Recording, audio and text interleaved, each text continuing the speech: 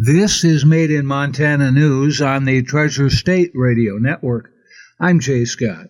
A Helena concert has been linked to several COVID-19 cases, according to local health officials. Grenda Neiman, health officer for the Lewis and Clark Public Health Department, issued a statement Thursday asking concert attendees to monitor themselves closely for symptoms of COVID-19. Several positive cases were linked to some people who went to the event. The concert was attended for a while by Republican candidate for governor, U.S. Representative Greg Gianforte. Gianforte led the Pledge of Allegiance at the event and then left a short time later, according to his spokesperson Travis Hall. Gianforte has not shown symptoms of the virus, and his health care provider did not recommend a COVID-19 test, according to Hall. The campaign of Gianforte's rival, Democratic Lieutenant Governor Mike Cooney, demanded that Gianforte suspend all in-person activities until he tests negative for the virus. Gianforte's campaign manager, Jake Eaton, in response, accused Cooney of politicizing a personal health issue. Gianforte has faced criticism from some health professionals who accuse him of failing to follow public health advice. A South Dakota man accused in a widespread scheme involving the illegal trafficking of eagles and other protected birds in Montana and other states has been sentenced to 5 years of probation by a South Dakota court and ordered to pay thousands of dollars to a wildlife group in a deal with prosecutors. 57-year-old Troy Fairbanks of Rapid City was among 30 people and pawn shops indicted in 2017 as part of a 2-year federal investigation into the black market trade of eagle carcasses, eagle parts, and feathers. He pleaded guilty in December to conspiracy to traffic wildlife. Prosecutors said they found more than 100 eagle carcasses or eagle parts in Fairbanks' home. Undercover investigators say the suspects purchased protected bird parts from suspects in Montana and also in South Dakota, Wyoming, Nebraska, and Iowa. U.S. District Judge Jeffrey Viken ordered Fairbanks to pay nearly $16,000 to the National Fish and Wildlife Foundation on top of a $10,000 fine he has already paid. As part of the plea deal, prosecutors dropped charges of violations of the Migratory Bird Treaty Act, the Lacey Act, and 7 counts of violating the Bald and Golden Eagle Protection Act. A Bozeman couple and son, whose support for the QAnon conspiracy theory group led to the cancellation of a Montana fundraiser featuring Vice President Mike Pence, have given President Donald Trump $1.5 million. The couple, Karen and Michael Borland, and their son, have posted QAnon memes and retweeted posts from QAnon accounts that led to the cancellation of the Montana fundraiser. QAnon touts wide-ranging and discredited conspiracies, spread largely by the internet, which say Trump foes are behind a sex trafficking ring run by satanic pedophiles and cannibals. It references cryptic postings by the anonymous Q, purportedly a government insider. The Borlands have shared multiple QAnon social media posts, as well as other discredited conspiracies. The posts featured several QAnon Q logos, including a flaming Q with a Christian cross in the middle. They also previously shared the QAnon oath as well as its slogan, where we go one, we go all. During a town hall forum broadcast on NBC Thursday night, President Donald Trump repeatedly refused to say that the QAnon theory was false and professed to know little about it. Can you just once and for all state that it is completely not true and disavow QAnon in its entirety? Moderator Savannah Guthrie asked during a pointed exchange. Quote, I know nothing about it, Trump responded. I do know they are very much against pedophilia. They fight it very hard, but I know nothing about it.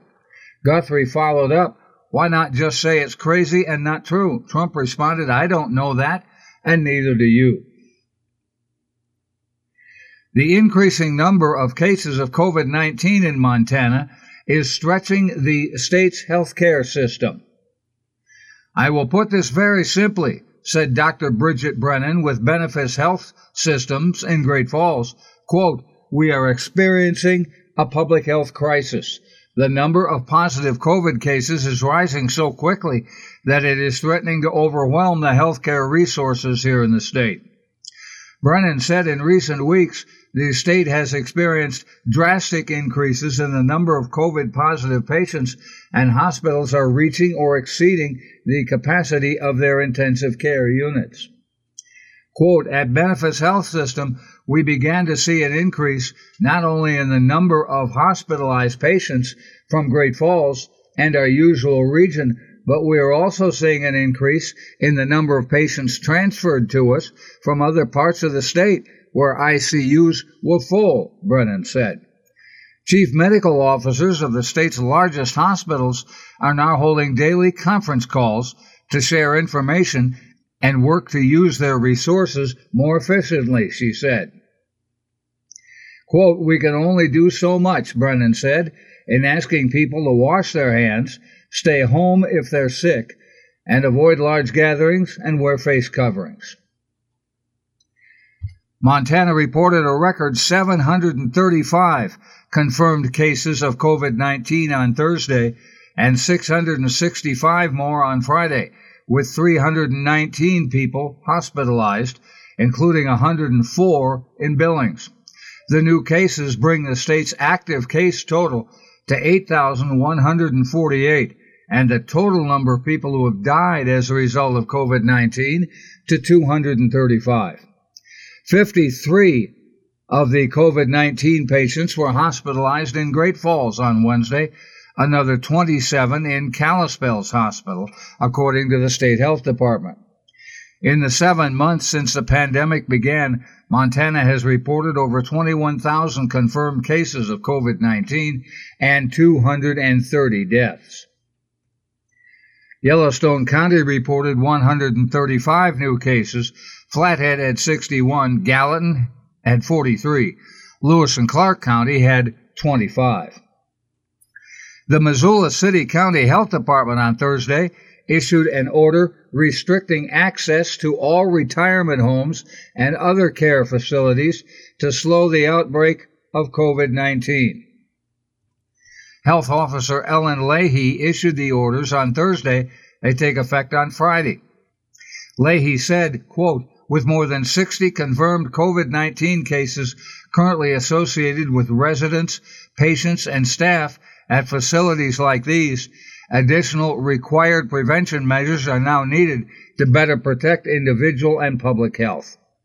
Under the order, visitors will no longer be allowed inside facilities, and residents and patients will be required to wear cloth face coverings. Leahy said staff will also wear additional protective equipment when working in the facilities. Leahy said the order, reached in agreement with the Montana Department of Public Health and Human Services, also limits communal dining and group activities. Leahy said residents and staff in at least 10 facilities that cater to older adults in Missoula County have tested positive for the virus. No visitors are now allowed in such facilities except for end-of-life compassionate care. All entryways must have signs posted prohibiting visitors. If you need to hear this report again, please check the podcast on our Treasure State Radio or KGRT DB web pages. The podcast has listeners in 30 states and provinces in 16 countries on 6 continents, and over 300 and many days approaching 400 listeners per day. Made in Montana News is heard on the Treasure State Radio Network, including KMEH 100.1 FM in Helena, Elkhorn Mountains Radio, KMER in Jefferson County, Montana Homegrown Radio in Bozeman, King West Radio in Billings, and Rescast Radio on the Fort Peck Reservation. That's Made in Montana News. I'm Jay Scott. This is the Treasure State Radio Network.